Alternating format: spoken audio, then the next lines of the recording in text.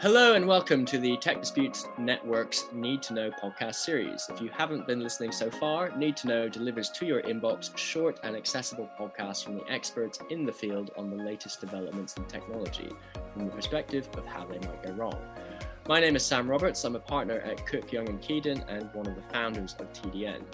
Today we have Michael Jacobs, a senior counsel at Lockboard, to continue the recent theme we've been discussing on smart contracts and the law, with a focus on the limits of ownership and possession on blockchain. I'm going to apologize in advance because I've got a bit of a cold, which you can possibly hear in my voice. So I'm going to let Michael do most of the talking, which is only how it should be anyway. As usual, we're going to sort of keep this fairly freewheeling and unscripted. But I'm going to start by welcoming Michael. Can you tell us a little bit about yourself? What do you do? How did you get started? Sure. So thanks, Sam. By background, I guess I'd describe myself as a banking and finance litigator.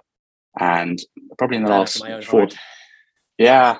And there was obviously sort of a very busy period, 10 years ago or so, doing lots of fallout from Lehman Brothers.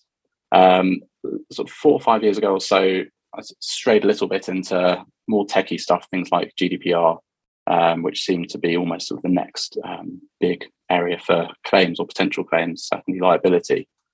And have explored group actions as well in that sphere. And more recently, I've been turning my eye to the world of crypto assets, just because there's a lot of things, to be frank, that I don't quite understand. And I just feel that you're not alone there, believe me. Well, exactly. And I think if even lawyers generally and very smart people around the place are struggling to understand some concepts, as a litigator, that's when the alarm bells start going. And there's certainly, I think, some litigation risk out there, or at the very least legal risk and uncertainty. And it's just fascinating to explore some concepts, even if we're not looking at judgments and reported cases, just sort of trying to work out ahead of the curve what the issues could be down the line. I like the focus that you put on it in terms of, trying to understand things, because I think there's a sort of, I don't know about you, I've always had this impression that there's a certain amount of machismo or bravado that comes with the territory of being a disputes lawyer, where admitting that you don't understand something is akin to showing your soft underbelly, which you would never want to do when there's a possible opponent sitting across from you.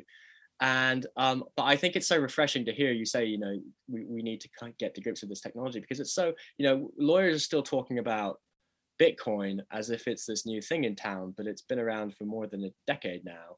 And the pace of change in cryptocurrency specifically, but blockchain generally, is such that it's difficult for even real sort of tech heads to keep a pace with, but for lawyers it's obviously even harder. And I think sort of taking that that approach that we're all still school children here and have a lot to learn is absolutely the right one. So good stuff.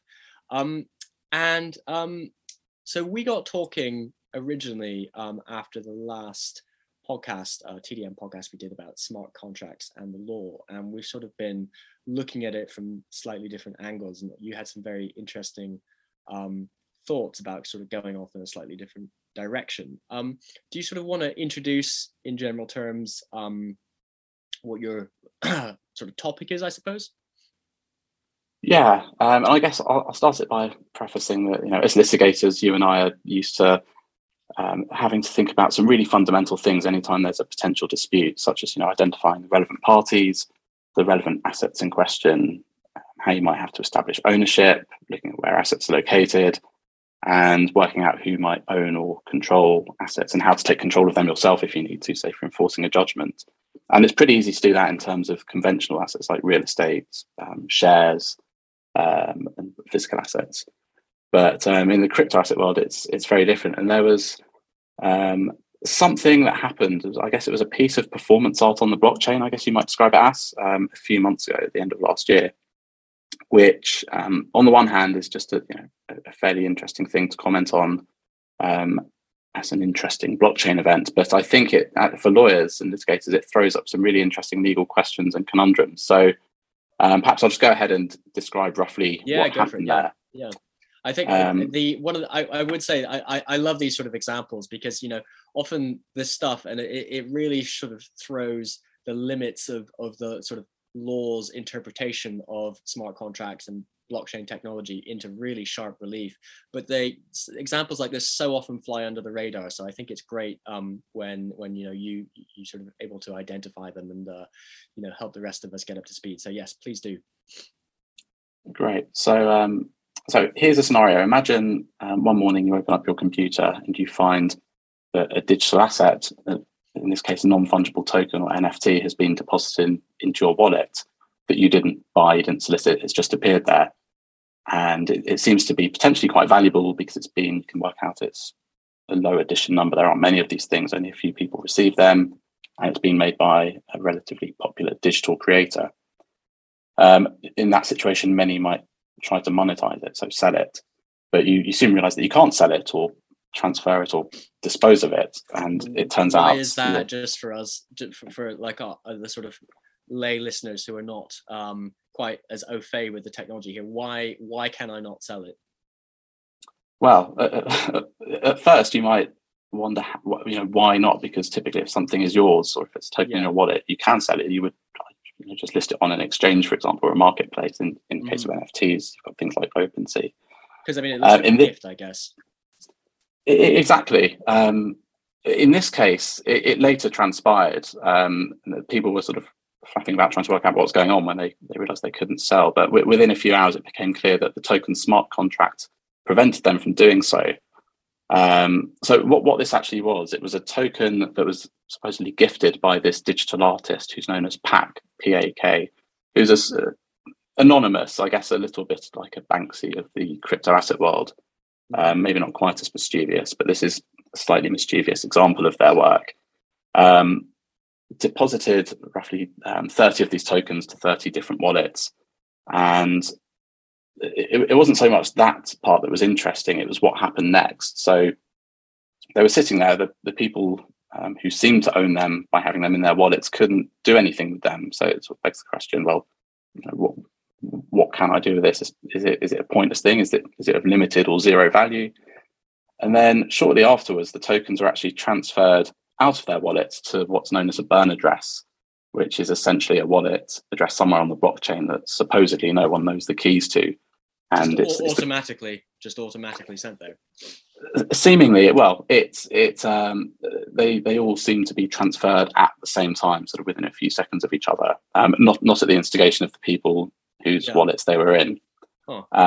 And that's as good as a disposal, essentially, on the blockchain. It's very hard, whilst you could destroy a physical painting, for example, by burning it on the blockchain, you will burn an NFT by sending it to the so-called burn address. Yeah, is that a bit like when I sort of open up my Revolut app to transfer some cryptocurrency, and it says, make sure you're sending it to the right, that you send your Bitcoin to Bitcoin and not sort of Bitcoin to Bitcoin SV or something, because it will disappear forever. It's similar to that, I think. And again, this is one of those things I have to admit, I still haven't quite worked out. So they're not, it's not like deleting a file off a computer where, it may well be gone forever if you delete it properly. It seems like you can still view assets within this burn address, perhaps, but it's just that nobody can access it. So it's as good as deleting. And I suppose for tax purposes, if you wanted to get rid of something, that's how you do it in the crypto space. I suppose in theory, one day, generations from now, someone might generate a new public address and discover that they had inherited a load of assets that were sent to this burn address just completely by chance. Exactly, and that'd be a fascinating legal situation. Anyway, what was even more? Yeah, so at that moment in time, people presumed, oh well, that the show was over. They'd been given a token that wasn't really theirs; it had been destroyed, and that was that. And then there was one further transfer. These things were transferred out of the burn address, which, as far as I know, hasn't typically been done before, and it's presumed that once you burn an NFT, that's the end of it. And they weren't sent back to the people who were gifted them initially. They were sent back to the wallet of this person who created the tokens, Pak. So that's why I guess it's a piece of performance art. What it was really meant to be doing was showing what people consider to be ownership conventionally. Seeing something in your wallet and assuming it's yours, not just because it's there, but because you can do certain things with your asset, such as dispose of it, sell it, transfer it. That it may not actually mean that you own something simply by having it in your wallet. So asset litigator, go on. No, I was just gonna say, so I mean, I often like, because I'm quite basic, I like to sort of try and analogize blockchain concepts to things that happen in real life, sort of tangible things that you and I can relate to. Is there an equivalent of this in real life? Is it like sort of waking up in the morning? I think, like waking up in the morning and finding a sort of parcel on your doorstep, which, I mean, maybe there isn't, because it's not like someone could just sort of automatically take that away from you. Is there? I don't know. Maybe there is.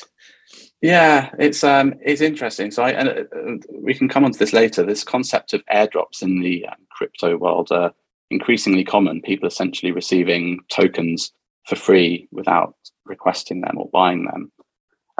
Now, in the real world with physical objects, that's quite an unusual thing. I guess in the case of shares, you might get dividends, special dividends that you weren't expecting. So perhaps it's akin to that. But there, if you did receive a dividend, you'd expect once the money's hit your account, it's yours, and that's the end of it.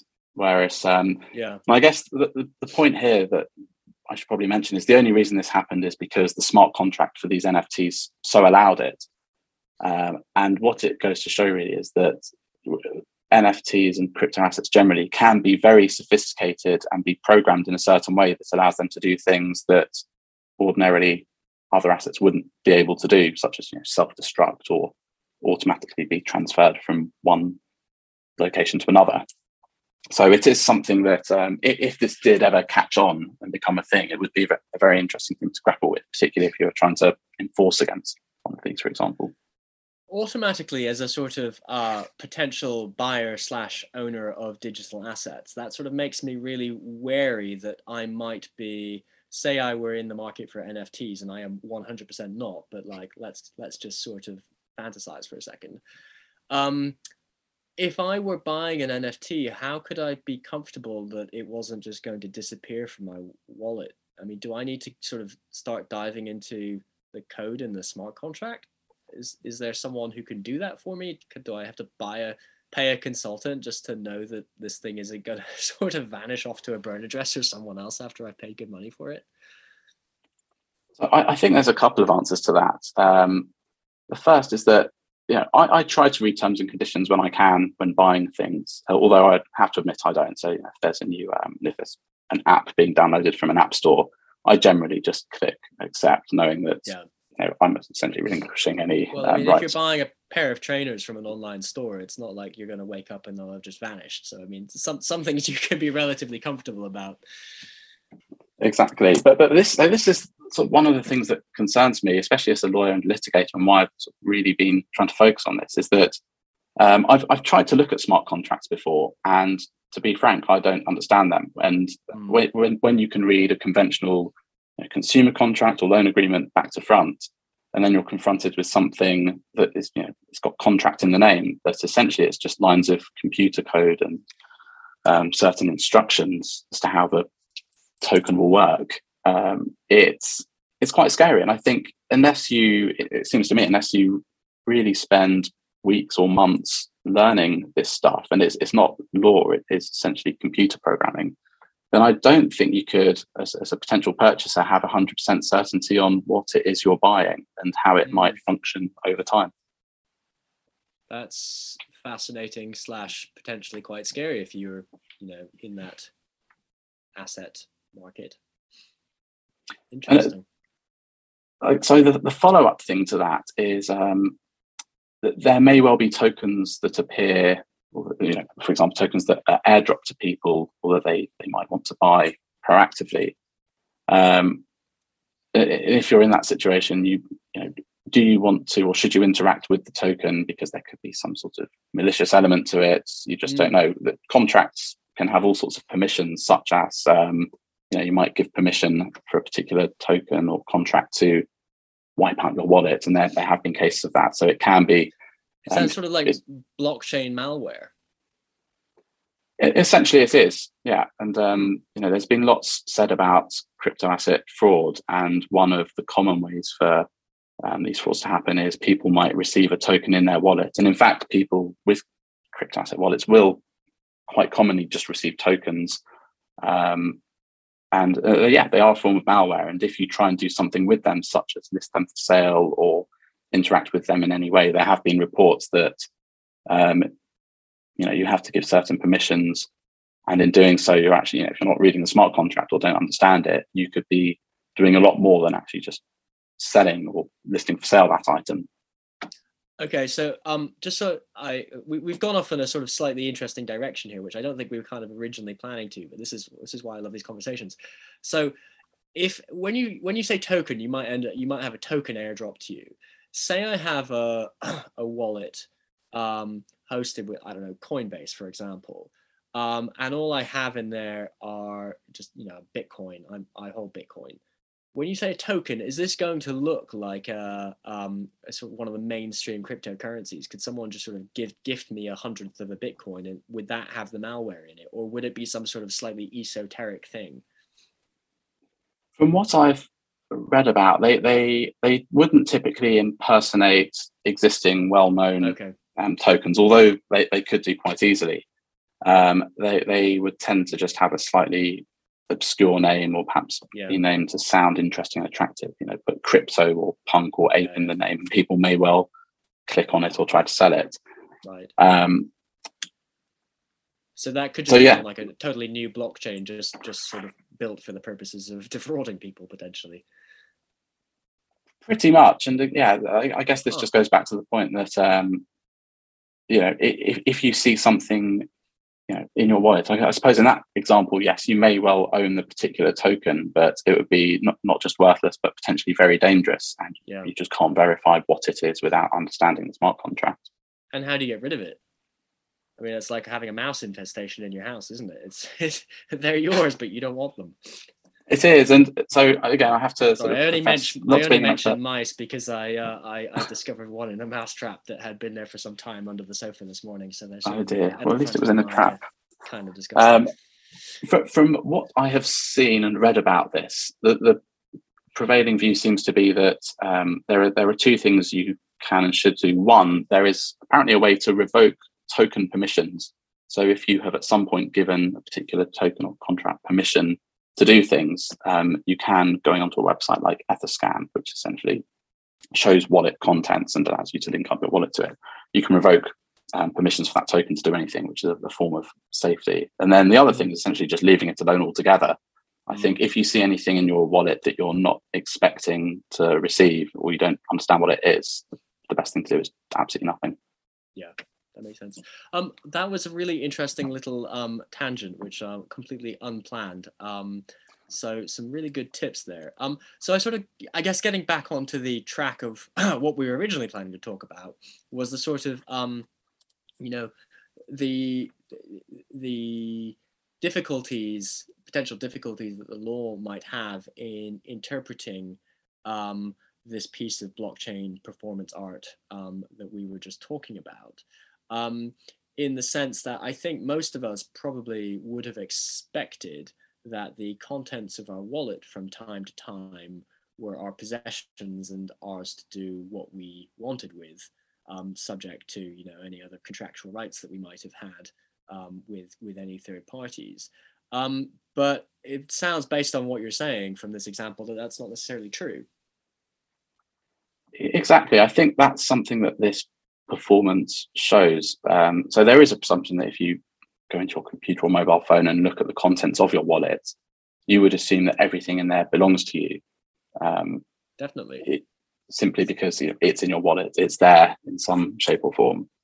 But I guess the fact that we now know in theory the smart contract can allow it to move around and essentially deprive you of the rights that are consistent with ownership, such as the ability to transfer it or sell it yourself. And I guess there's this bigger question as to whether what is a wallet. It's not like a bank account where it's intrinsically linked to you as a person. In theory, if somebody got hold of the keys to your wallet, or if you gave the keys to your wallet away or told someone how to access it, then they would have control over that wallet and therefore control over the assets in there. As to whether that amounts to actual ownership or legal ownership, I'm not clear that the courts have quite grappled with that yet. But you can imagine lots of situations where it's not as simple as it looks. Yeah, definitely. I mean, so I guess the sort of provisional conclusion is that, which may have been obvious to others, less obvious to some, that your wallet isn't necessarily proof of ownership. It's proof of possession from time to time, the contents.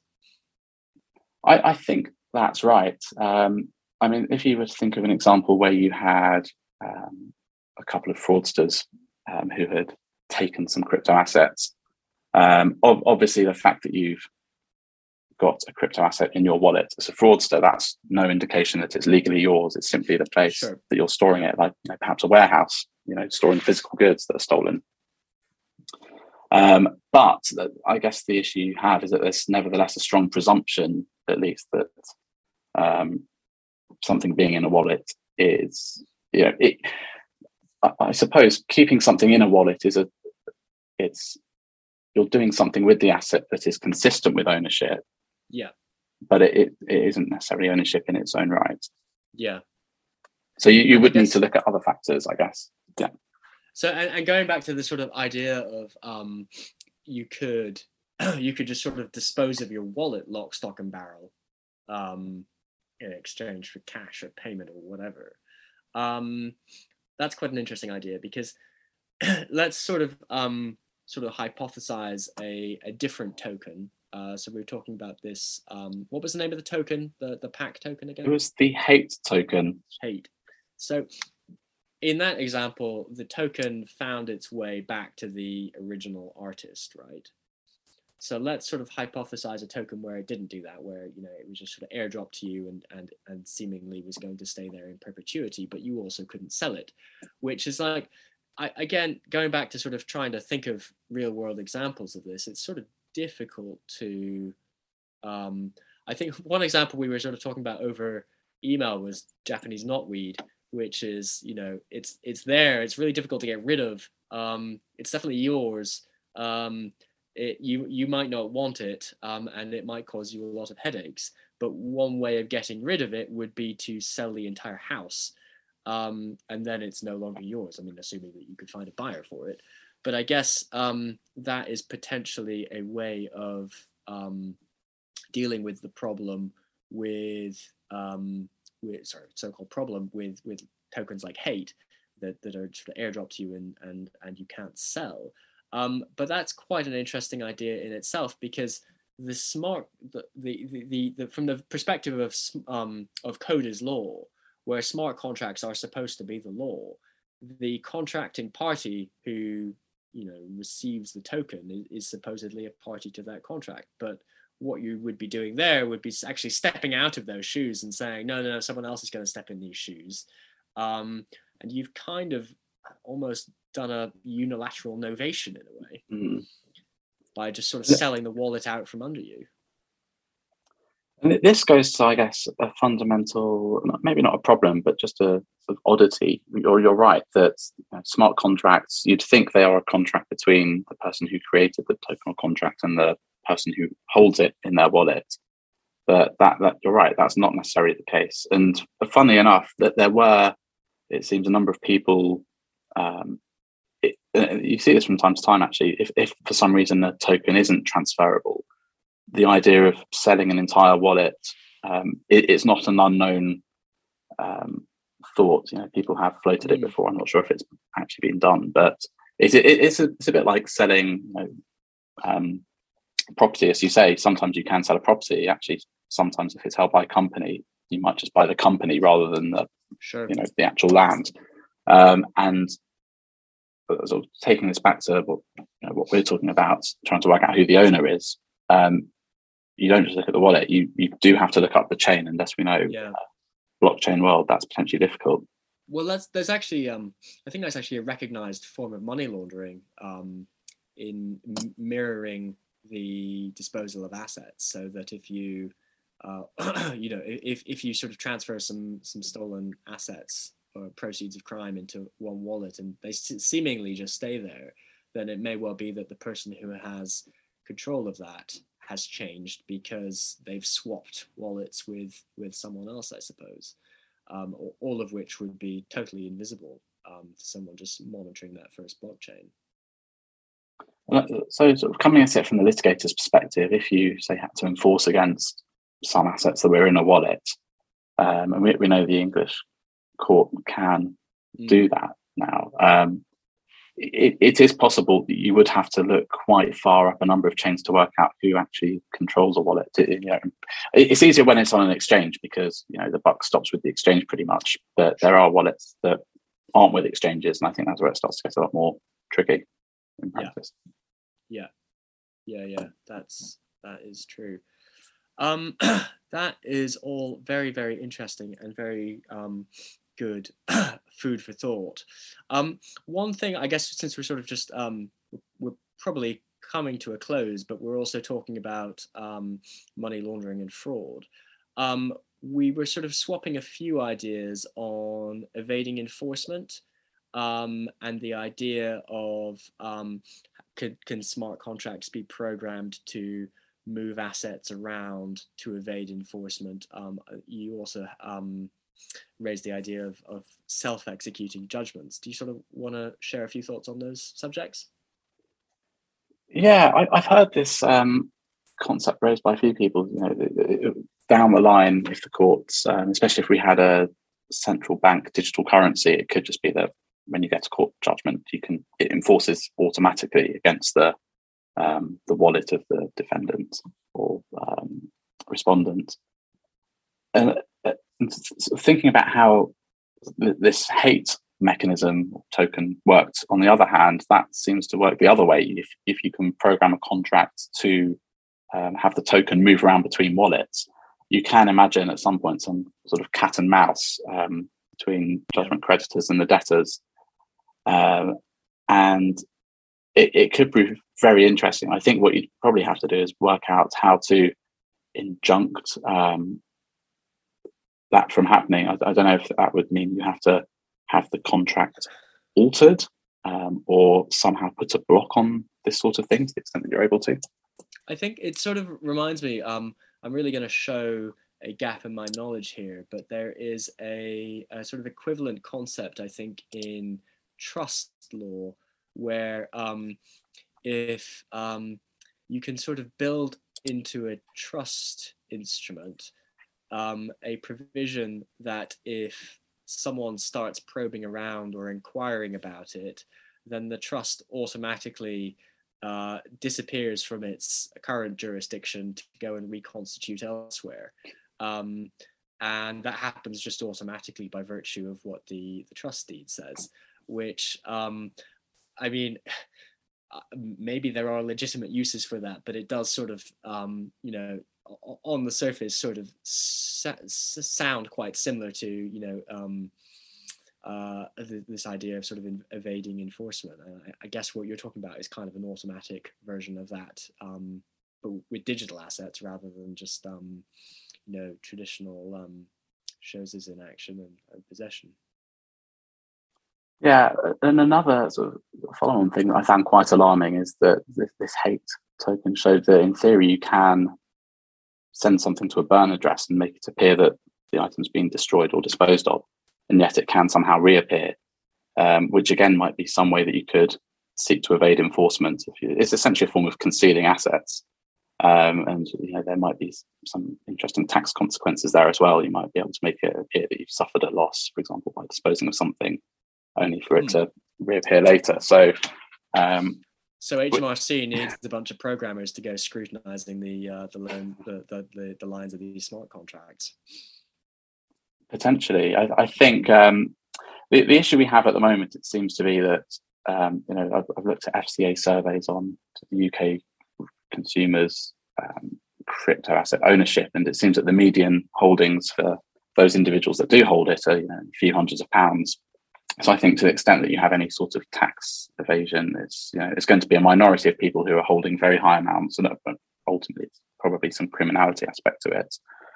But as to how or if HMRC would be equipped to investigate this sort of thing, I know that they have got experts in the field, but I think they really have to be ahead of the game to understand how people might be evading or avoiding tax.